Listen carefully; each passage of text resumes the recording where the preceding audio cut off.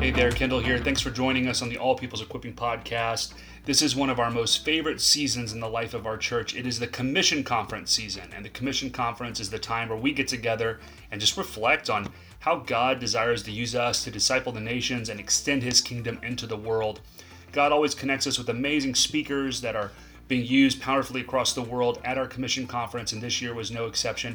We actually got to hear from Ralph Moore, who is part of our church here in San Diego, but one of the original leaders and the founder actually of the Hope Chapel movement that arose during the Jesus movement in the 1970s and impacted many, many nations, planting over 2,000 churches. I think you're going to be very blessed to hear from Ralph Moore and hear his story of how God used him to expand the kingdom through the local church, and even how God has been redefining what that could look like in our generation. Buckle your seatbelts as we prepare for this session's recording with Ralph Moore.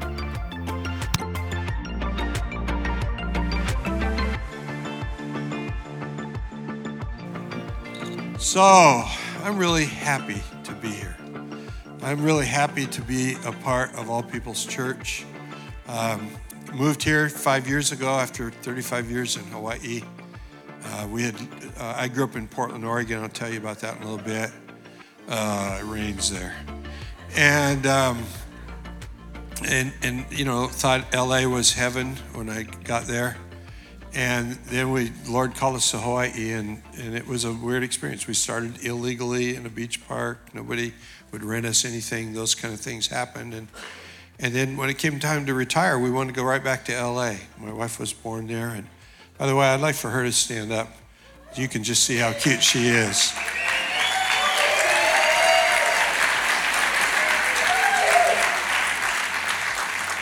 I said stand up. My wife is airily deprived, and both of us are chronologically superior to all of you because we're the oldest people in the room.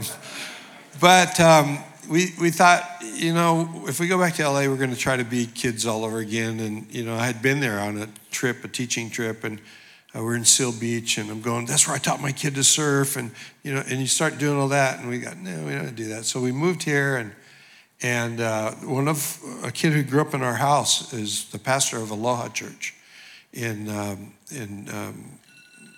Mission Bay High School. And so we were there for a while, and then the pandemic hit, and then I was doing a webinar with some guy. I work with a group called Exponential, and I was doing this webinar, and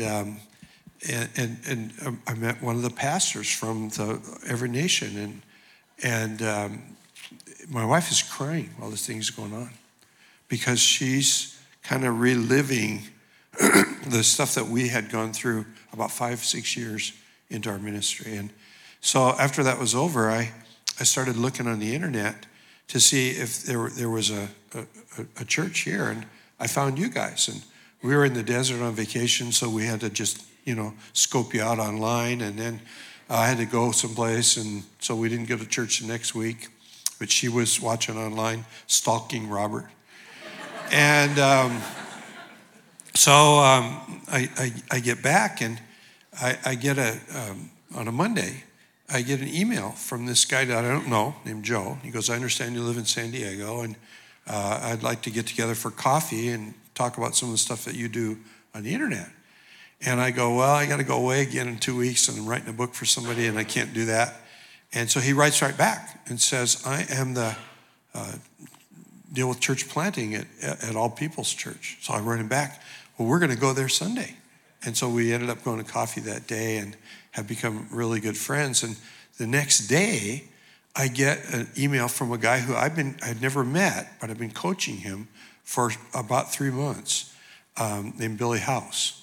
And he goes, I can't believe this. That's my church. And so Billy is in my Hawaii right now, trying to spark things because there were two main drivers of church planting in Hawaii, both individuals and congregations, and both have left, and nobody's picked up the baton. And so I'm just so happy to be here. I think it's a God thing. We really feel led by the Lord to be part of this church, and so we're really thrilled. I want to talk a little bit, and it'll sound a little techie when I talk about this, but you know, we have some very large churches in America, and thank God for them. And so nothing I'm going to say here today should be misconstrued as, oh, I don't like that. But I do like small churches an awful lot because they're what permeates culture. And, you know, if it wasn't for the big churches, we wouldn't have things like a YouVersion Bible. And how we got to where we are, though, some things got convoluted in the way. I grew up in a church that was a show. If somebody got saved in Hollywood, I remember there was an actor named Ty Harden. There was a TV show, Bronco Lane. I was so enthralled with Bronco Lane when I was a little kid. And he found Jesus. And 3 weeks later, he's giving his testimony in our church. And it's like, even as a kid, I'm thinking, the guy's cool, but what's he know about Jesus to tell us? He didn't know much of anything. Many years later, he ended up in Hope Chapel in Hermosa Beach as a drunk and recovering. And we abused that man by making a show out of him. And so we've come through a time in America. I came up, like Robert said, in the Jesus movement. And when we talk about revivals, I want to make a distinction between revival and revival. There was a spiritual transformation happening in the late 60s and early 70s in America. It was such a move of God that I saw junior high school girls with the 4 spiritual laws walk up to some guy outside of a bar, and the guy goes like as if she had a gun. And we had scared little kids out street evangelizing, and you get some bad-looking bikers, and 15 minutes later, they've accepted Jesus. And you know what? Those of us that were pastors, leaders, young guys coming up, cool things are happening, we thought, yeah, it's a revival, but really we're a lot smarter than those guys that came before us. And then one day it was over. And so I know that there's a kind of revival that's what we all pray for. And it's just that breath of the Spirit, and nothing can stop it. But I saw a different revival in Hawaii, and that revival happened with just the release of lay people into ministry. And I don't even like the word lay people, you know. The word's kleros, we get clergy. The word laos, we get laity. Both actually translate from the Greek, people. So you guys are all lay people, and you guys are all clergy at the same time. And so am I, and so is Robert. And so, but when we see the people released into the everyday mission field, then that's when we are going to see revival. And when we see enough of that, then we're going to be stuck having to plant churches. It doesn't work the other way around. You know, we kind of do this thing today where a big church invests. We're seeing numbers now. I work with a group that coaches all these people. People are putting $500,000 into a church plant. And 2 years later, there's 60 people in that church. And the big church that had the money is going, that was a failure. We don't want to do that again. Well, I think 60 people isn't a failure. But here's the problem, is if you gave 60 people $500,000, they're never going to have $500,000 to give to the next one. So there's no multiplication factor. There's no leveraging of what we did. Am I making sense? So how do we get into this situation where we are? Because here's where we are, is the pastor is a salesman. He's got to sell them salvation. And that distorts the message. One of the things that I've loved about All Peoples is I see people being encouraged to pray, to invite Jesus into their life every week. But what I don't hear are evangelistic sermons. Here's how to get saved over and over and over and over and over again. Because that's the way it is in a lot of churches in America. So the saints never grow because all they're hearing is how to get saved and already been there, done that. And so how did we get into this thing? Because here's what it's done. It's reduced the clergy laity to be inviters to church. And it's reduced the person who ought to be equipping the saints for the work of the ministry to be selling the gospel. We made a salesman out of the pastor. And one of the first things that I noticed when I came to this church is you guys don't do that. And I'm thrilled about that. I love to be a part of a church like that. And so as we went through the 60s, the early 70s, the whole Jesus movement, a lot of big churches just popped. I mean, We were the little kids. If you see the movie, The Jesus Revolution, we're probably not in it. The big boys were Calvary Chapel and the Vineyard. Actually, the first Vineyard got started in one of our living rooms. And of the three surviving church movements from Southern California was Hope Chapel. We were the smallest. Now we're the largest over time because we just kept on planting churches. And that's just really, we're really good at one thing. You got to really get this down because we're really, really good at this. And that is you put one foot in front of the other. And then you put the other foot in front of that one. And you just keep doing what God called you to do. It's not because you did it so well. It's because you just did it. So we moved from the Jesus movement to what was called the seeker-driven movement, where the idea is that there are people out there who have a need for Jesus and they're sort of aware of it. Or they have a need for something spiritual and they're sort of aware of it. And what that's kind of integrated into, because there's about 70% of Americans say, I have no such need. So what we're doing is we're kind of playing musical chairs with the people who care, and we're fighting for market share.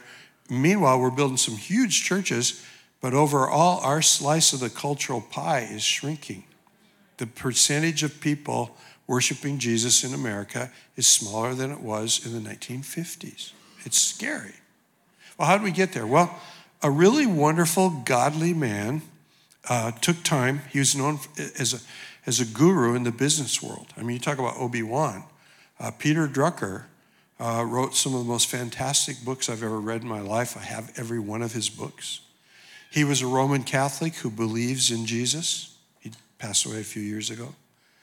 And he mentored Rick Warren, who's a friend, a good friend. Of all of the seeker-driven people, Rick was the way that they ran the church, like All People's Church. I was there one Sunday morning, and I've done this, so I loved it. I just loved it. I watched Rick Warren get up and preach for over an hour, and then realized about halfway through it that he had actually put together 2 expository sermons. And it's like you watch him trying to crawl out of that hole, and it's like, oh, I've done that one. But Rick wrote a book called The Purpose-Driven Church. And most of you sitting here have never read that. But most churches in America, many of them younger pastors aren't even aware of the book, but the culture that the book brought to the church came through that book. It was a wonderful book. And it served us very well for about 40 years. But a lot of what was in that book was driven by 3 questions that Peter Drucker asked. He actually asked 5 of a nonprofit organization. But the 3 questions were this: who is your customer? What does your customer desire? And what's the best delivery system to get that to that customer? And so here's the answer. The customer is that person that's aware of spiritual need in their life and their family. What's the best delivery system? Well, we put together a lot of programs in our churches, and a lot of them are kind of in silos. We do these different things. Here's how to raise good kids. Here's how to manage your family finances. Here's how to, and here's 8 weeks for you to be a fully discipled Christian, which I don't think is going to do the job. And so the customer is this seeker. The thing the customer wants is a good life for themselves and for their kids, and the delivery system is a bunch of church programs. But let's just change that and make the customer God in heaven, the creator. So what does the customer desire? Well, to be reconciled with his creation that have turned their back. Isaiah 53, all we like sheep have gone astray. We've turned each one to our own way. It's my own thing. That's what we used to say in the 70s. I'm just doing my thing. That's not my bag. Doing your thing, that's what is defined as sin. And the Creator, he wants reconciliation. Well, what's the best delivery system for that? Well, I think it's disciples making disciples. I read that someplace in the Bible. And so I want to just take you through a little bit I'm going to tell some stories that'll kind of tell, where I came from and how we got to where we are. There are about 2,600 churches we know of in the world. Many of them are overseas. It's harder to do it in America than it is overseas. And nothing has been even like, we start this church and they start two more, they start two more. And it's not like that. Every so often you run into a fanatic like Robert. And then things go poof from there. And most of them are one and done. And so as we came up, I grew up in church, this big church. It's the biggest church in Oregon, the biggest church in my denomination. I memorized the Gospel of Matthew for a Bible quiz once. And so I clearly understood Matthew chapter 28. And you ought to read verse 17. We all read verse 18 to 20. Verse 17 says, the 11 assembled to meet with the resurrected Jesus, whom they had eaten breakfast with, whom they had put the finger in the hole in his side, that Jesus, and some doubted. So if you think that you don't quite qualify for the Great Commission, those bunch of losers were given the whole wide world as their task. And so it's the liberty of the church, the permeation of culture that the church brings is when disciples make disciples who make disciples who make disciples. And you won't find a thing in Scripture about planting churches. You'll find a lot about churches having been planted, but that there's no command to plant churches. We're told to make disciples. Well, if we make disciples, you got to organize them together. In Titus chapter 1, Paul says, go in and pick up the pieces. Try to strengthen what remains. And how do you do that? Appoint elders in every city. So who are you appointing as elders? Well, people who've been saved maybe 3 weeks or 6. And what do you do when you've appointed elders? Well, you've organized a group of called out ones that we would call a church. And so I kind of came up with this. I am an introvert. I can get up in front of here and blab on for hours. But if I meet you out there in the hall, it's like, I don't know what to do. And so as a kid, I grew up in this great big church, but in a denomination where there were 3 churches of over 1,000. There were about a half a dozen churches of over 200, and everything else was like 20, 30 people in church. And so when I said yes to Jesus, that I would become a pastor, which I didn't want to do, I was on my way to become an architect and had scholarships and all that. When I finally said yes, I assumed I was going to live in Eastern Oregon in a little town, and I was going to pump gas so I could afford to be a pastor on Sunday. That's what I told Jesus yes to. And so I was helping. I'd grown up in this big church, but my wife's youth pastor from Southern California had come to where my parents lived and took over a church building that was like 80 years old. It had a parsonage. The roof had burned out of the parsonage. Nobody bothered to tear the building down. I show up. There's 25 people. Jerry is 25. I'm 18 or 19. And I was teaching. I had everybody from 12 years old to 36 in a Sunday school class. And I'm not making this up. This is real. And you're all too young to remember the World War II Army surplus stores that were across the land after the war. There's wires strung in the auditorium. We're in the auditorium. And there's these green wool army blankets with safety pins hung to the wires. And right behind me teaching is somebody teaching the little kids. So you can imagine the noise that's going on in this crazy place. Well, that church ended up growing to about 9,000 people, and they did a lot of really, really good things. The one thing they never did was plant churches. And so we got out of that building halfway through that freshman summer after college, and I was digging weeds in the churchyard one day, and I'm trying to think, I don't expect I'll ever pastor more than 40, 50 people. My lifetime prayer is that in my life, 200 people would come to know Jesus because I had lived on this planet. And as I'm digging weeds in the yard of the new church building, I felt like I had a plan, a strategy. And I loved the ocean and want to be a surfer all my life and all that. And so I wanted to, I'd start in a beach town and start a little church. And then I'd raise up some kid and send him to the Bible college. And when he came home after graduating, I'd hand off the church. and I'd go start another one. And then I'd do that again and again. I figured I could do that about 5 times in an adult lifetime. And so God had put a little weird seed in my heart. That's not what ever happened, but the seed was there. I go back to school, and some of us got in a fight with the school. There was a professor who had made bad remarks toward a young girl, sexual remarks. We went to administration. They did nothing. So now we don't like the guy at all. And then he gets up in class one day and says, under no circumstances should you ever ask anyone to leave a Christian church. Well, Paul gives you 7 really good reasons in 1 Corinthians. And so now I know you really are a loser. And I grew up in a big church, and there's a bunch of loser churches around here in LA. I'm going to show you. And so and it's just a childish 19-year-old thing to do. I'm going to go read the book of Acts every day, the whole thing, for my whole second year of college. And I made it about 5 times a week. And I got really confused because I'm going to show you how to do the Jerusalem thing. I'm going to go out of here now. See, I'm not the scared little kid anymore. I'm the cocky little punk.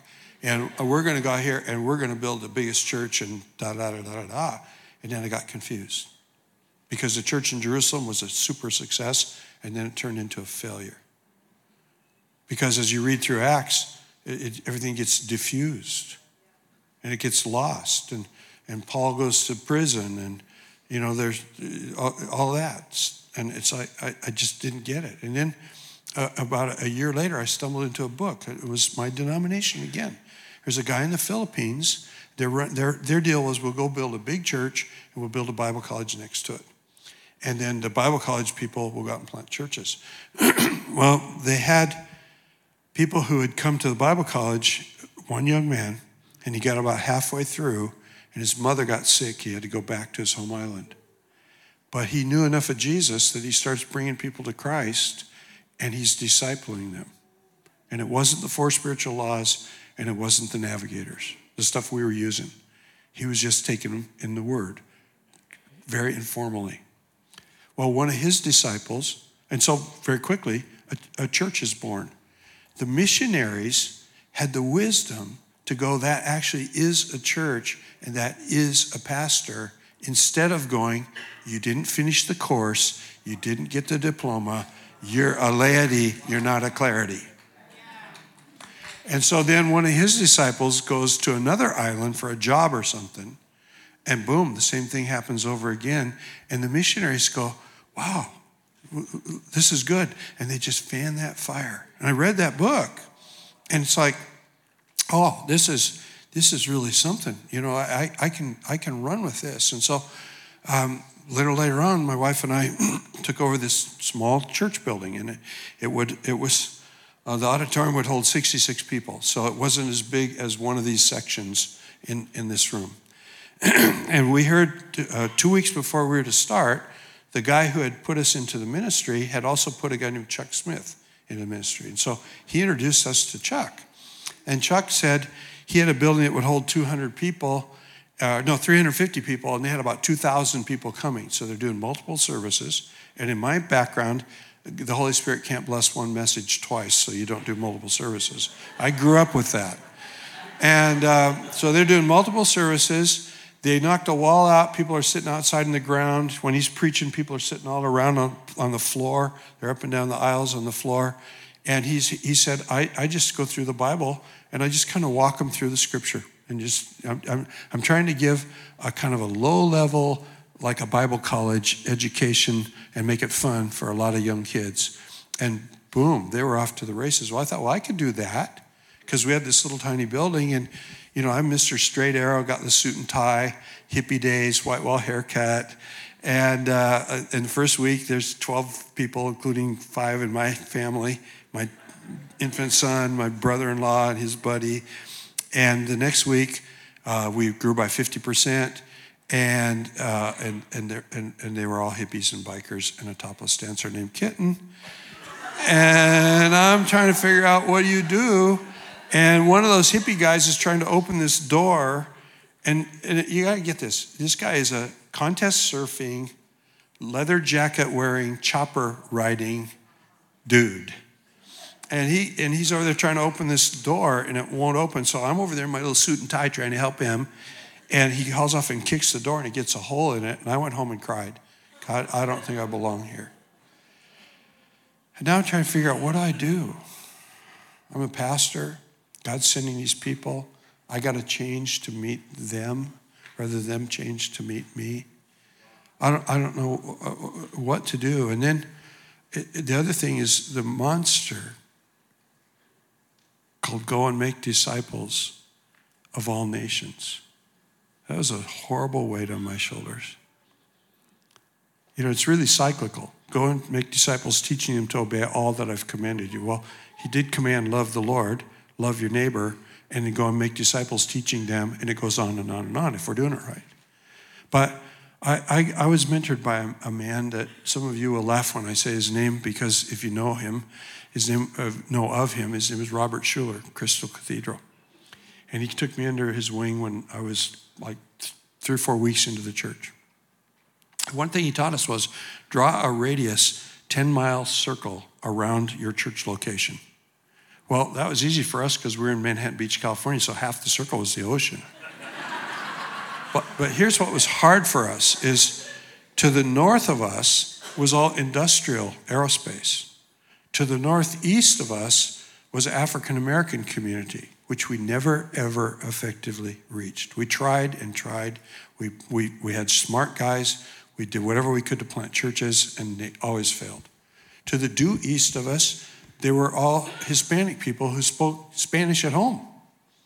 And we did pretty good there, except for my wife's uncle started coming to our church, and I watched him. He loved us. He loved the Lord. He loved the church, and he always felt like a misfit among us white, beachy, surfer dude kind of people.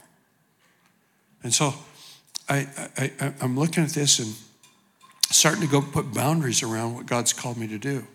If you went to the sort of southeast of us, it was Torrance, California. It was people who were a little different from us because they were all white, but they weren't surfer dudes, you know?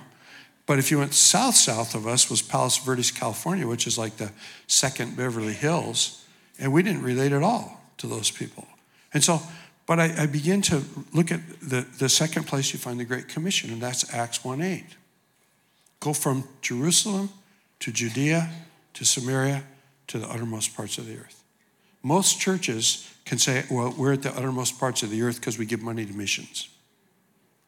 And we're pretty good at Jerusalem because we know how to reach people who look like us, talk like us, think like us, have a culture like ours.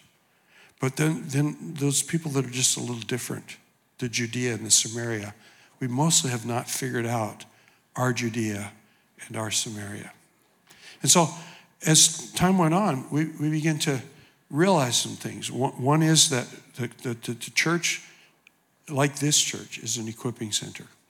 My role is to equip the saints to do the work of ministry. I remember when that was confusing to me. It's like, no, my business card says Ralph Moore Youth Minister. And then later on it said Ralph Moore Pastor, whatever it said. I'm the guy who does the ministry. And it was really confusing for me. It's so commonplace to understand this, but then I began to realize we're here to equip, Robert's here to equip all of us, so we'll go out and do the work of the ministry. In 2 Timothy chapter 4, we're told to not neglect and fulfilling our calling and to do the work of an evangelist. Well, some of that requires that we got to figure out who we are. You know, God says to us in Ephesians chapter 2 that you're his special masterpiece, created unto good works that you should walk in them. It means you're unique. It means that your call is unique, your personality is unique, your culture is unique, your DNA is unique. Your desires are unique. One of the things that really bothers me lately, I've got a few little hobby horses I like to ride, but one of the things that really bothers me is that I don't think we get the word ethne that appears in the Greek language in Matthew 28. It simply means people groups. It has nothing to, it would include the color of your skin. It would include where your parents grew up in another country. It would include language groups. You know, I was with some friends in Houston. They say there's over 300 languages now spoken at home in Houston. All these kids are forced to speak English at school. It certainly includes all that.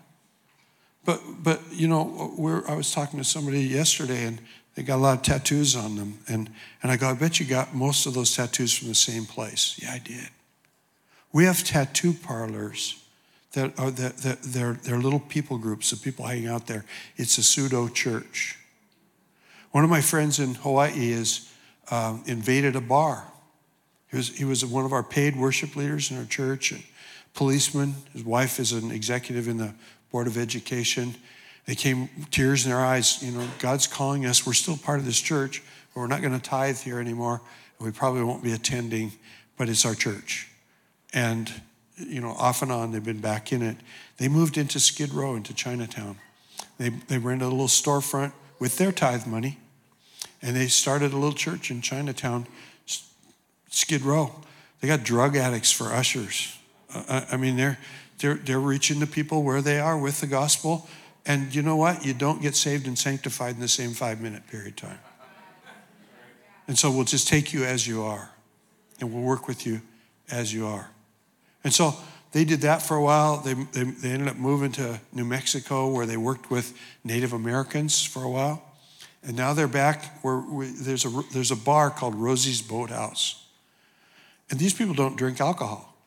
But every Sunday night, the last time we talked, I haven't talked to them for about 18 months, but what their goal was, we're going to go sit and eat dinner in Rosie's Boathouse every Sunday night and make friends with the people who that is their extended household. And so you have these words in the Greek, and the words are, I got to make sure my phone comes back on here because I got notes. The words are oikonomia and oikos.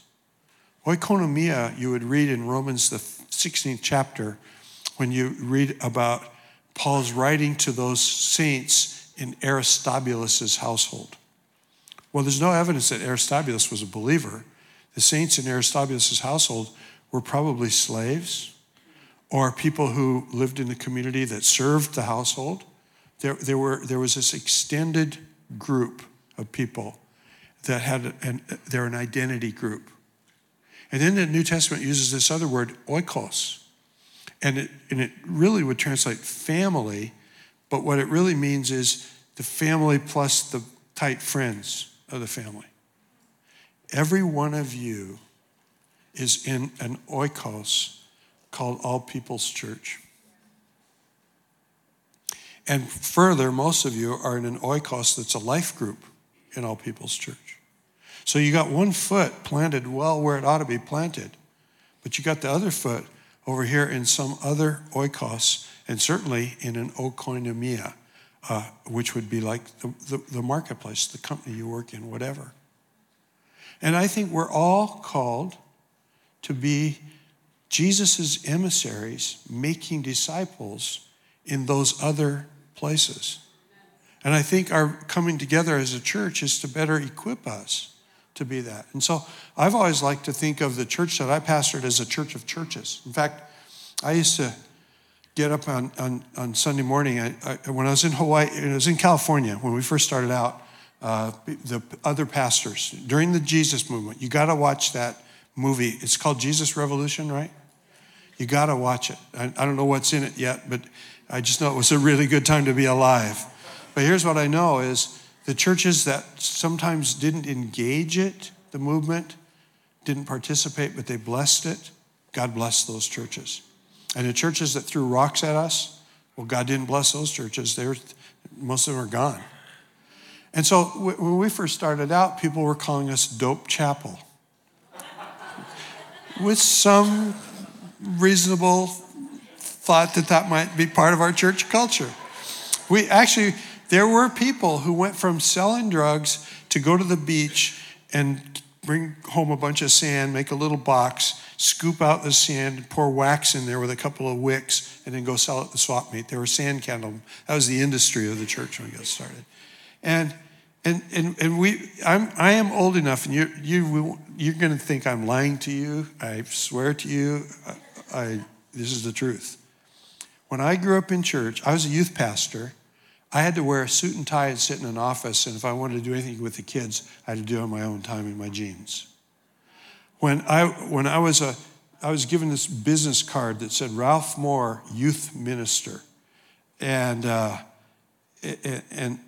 Reverend Ralph Moore, youth minister. And I forgot my Bible in church. It was Sunday night service, and so I run and get my Bible, and I come out, and there's a hedge about this tall, and I'm flying over the hedge with my coattails, and one of the youth kids goes, Reverend Ralph. Well, I got rid of the card real quickly. But when we had church, I told you we started with 12 people. Next week we had 18 people, but that was at 10 o'clock. And in those days, church was always at 11. And just church culture. But we started early because we're in the beach, and we figured people want to go to the beach after church, so we start early. So I preached short then, believe it or not. And by 10:55, we're done, and we're all outside. We don't even know each other, really. We're kind of getting to become friends. And 19 people showed up at 11. And so I did the most logical thing in the world. I just told them, well, church is over. We hope you come back next week.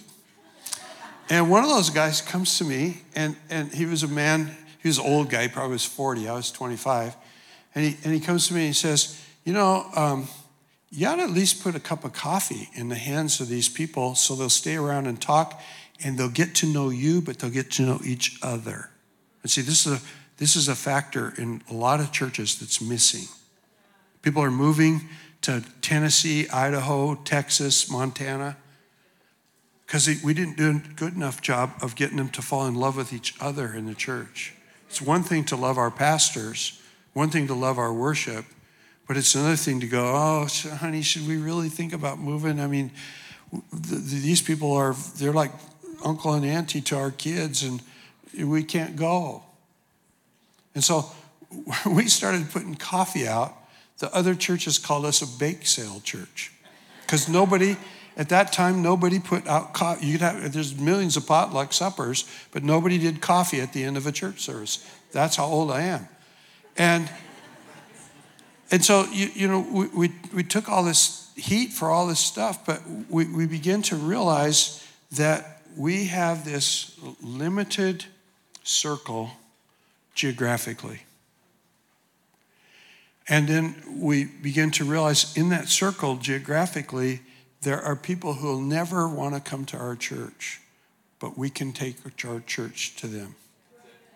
And they don't want Jesus, but we can get Jesus into them. Well, how do you do that? Well, I think this, and I'm winding down with this. And by the way, I have 5 good things you need to write down in just a minute, because I'm going to give you 5 prayers to pray. And I'm real serious about this, because I think this is where the gold is. I think the idea of converting somebody, or what we've called evangelizing, is an idea that worked, but doesn't work so well anymore. And what do I mean by that? Well, one, if it's invite them to church so the pastor can get them saved, that is kind of lame and always was. If it's, I'm going to hit them up with the Romans Road or the 4 Laws or whatever, and I'm going to go preach them a little thing and convince them to be Jesus, or to come to Jesus, or if I'm going to go and argue them into the kingdom by really getting my apologetics down tight. I was taking some kids out to share the Lord, and we used to go to LA Airport before the terrorists and all that, so we could go in the airport. And so I got these 2 young kids. I'm trying to teach them how to share their faith, and we got the 4 Laws. And so I run into this kid, and he's a philosophy major at the University of California in the People's Republic of Berkeley. And it's like, oh no. Well, so we start talking a little bit, and I said the word resurrection, and he goes, the resurrection of Jesus Christ. If you can destroy the resurrection, you can destroy Christianity. And it's like, hey, I'd been reading Josh McDowell, game on. And you know what? I won the argument, but I didn't win the soul. I left him with his head in shame, and I was some kind of a hero with those young kids, but nobody got added to the kingdom. So what are we to do?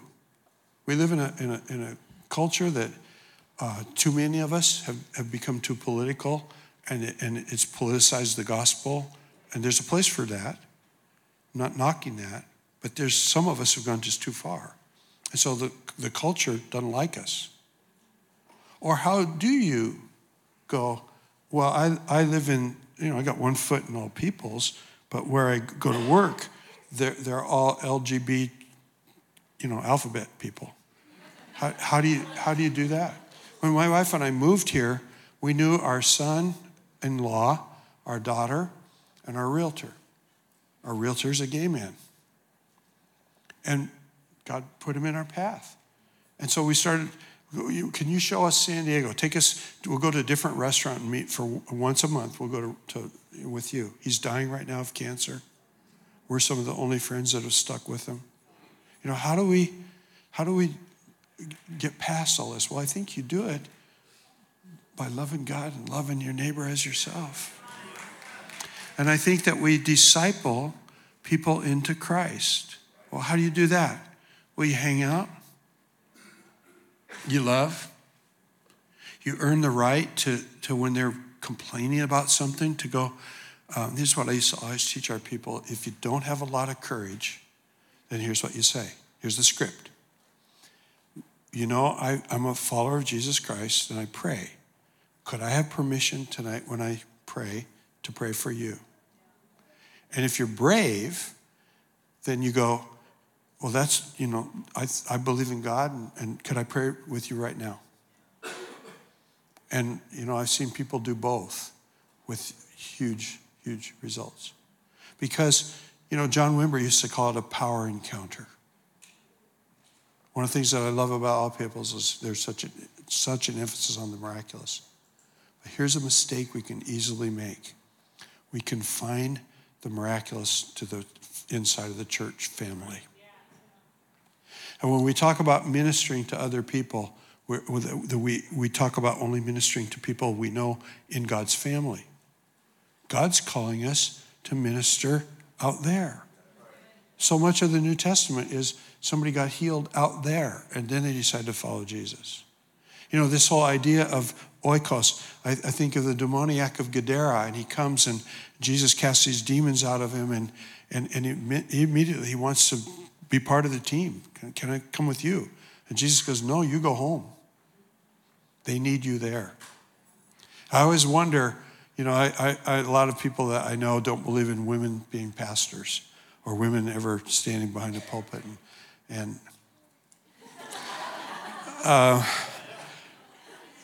What do you think went on in Samaria after Jesus met the woman at the well and she brought all her buddies out to meet him? I think there was a church there as Jesus walked on down the road. It doesn't say how long he stayed in the village either. He might have stayed there for 3 weeks. Who knows? All I know is that we all have these pockets of people that are in our oikonomia, which would be like the workplace, the school you work in, the factory, wherever you are, construction company. And then there's also that household, those people that you hang with. And so here's the prayers. And I first wrote these as questions a number of months ago, and then it hit me. No, these are prayers. God, show me who are my kind of people. So very quickly I can say, oh, my kind of people are white people who are old, who spent their life as wannabe surfers. I surfed, but I was never a surfer. I was never very good. But I can talk the lingo. So that's easy for me. And then, but who did God put in my path? Who isn't white? I live in a neighborhood, almost everybody is an immigrant from Iraq. There are some African Americans in our neighborhood. There's some Africans in our neighborhood. My best friend in the neighborhood is Vietnamese. So who did God put in my path? Because that's my mission field. That's your mission field. So God, who am I? What kind of people am I one of? I know that I go to this incredible church that's got, 27 different nationalities in it? Something like that? 55. Wow.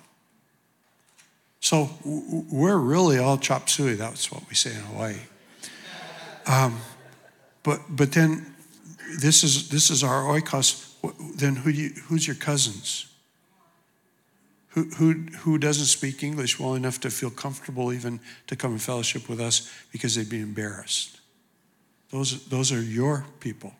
That's your mission field. And so the next question is, where do I see pain in others? Because that's the open door to pray with people. I can remember my friend in my neighborhood he's a house flipper. He's actually an engineer who started flipping houses on the side and then got good at it, and he quit his job, and he's a house flipper. And he had bought in the coastal zone a house to flip. And you know how that business is you buy a real old house built in the 1920s, you tear down all the walls but one, and then you don't have to bring it all up to modern code. You can build it easier. But if you're in the coastal zone, there's things they make you do. And so there's a perfectly good sidewalk in front of the house. They came out and said, tear it out because that's part of the deal. You have to build a brand new sidewalk. So fine, he was willing to do that. He could not get a building inspector out there for 7 weeks. And he's about to lose his shirt because he's got construction finance. All this is going on, and nobody will show up just to look at the thing because he can't do the rest of the work until the guy comes out and looks at it and says, oh, that's a sidewalk. And then he'll be free to go. And so he's going on, and it was one of those times, because I'm a coward too, you know. It was one of those times that I go, well, Tony, would it be okay if we just prayed about that? So right there, we just stood in the driveway and prayed, and the next day, the building inspector came. See, when we stick it out there, God puts it out there. And then, where is God already working? Who do you know that loves to brag about being an atheist? They read a book by Richard Dawkins, and now they know why evolution trumps God. And they brag about it. Because I'm telling you, that person is spiritually hungry. And so how do you penetrate that? You go get in an argument with them? You go read up on a lot of science? Well, you ought to do that anyway. But what you do is you go hang out with them, and you drink coffee. And you become a friend. And you earn the right, again, to get into, could I pray with you about what's going on in your life? And then the last question is just who is reachable? Because all around us, folks, there are low-hanging fruit. But I got news for you. It's probably not going to work to get them to church first. It's going to work best. And I think this is true. I don't even know how long I've been in this church, since last spring, I guess. And I'm a watcher. I watch what goes on. And this was true of the churches that I pastored. I'm quite sure it's already true of yours. It's totally true of yours, of ours.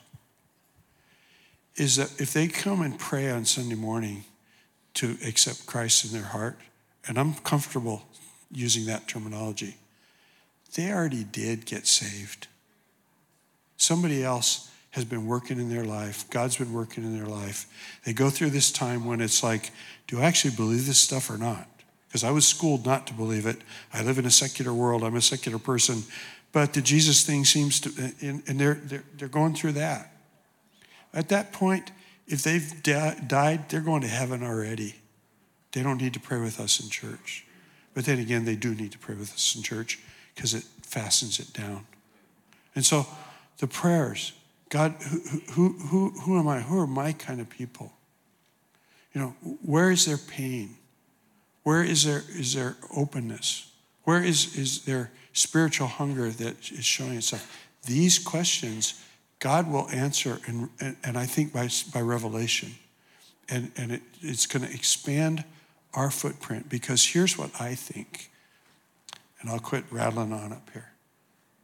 I'm actually 2 minutes over time, Robert. Am I okay with that? Good, I'm going to do it anyway.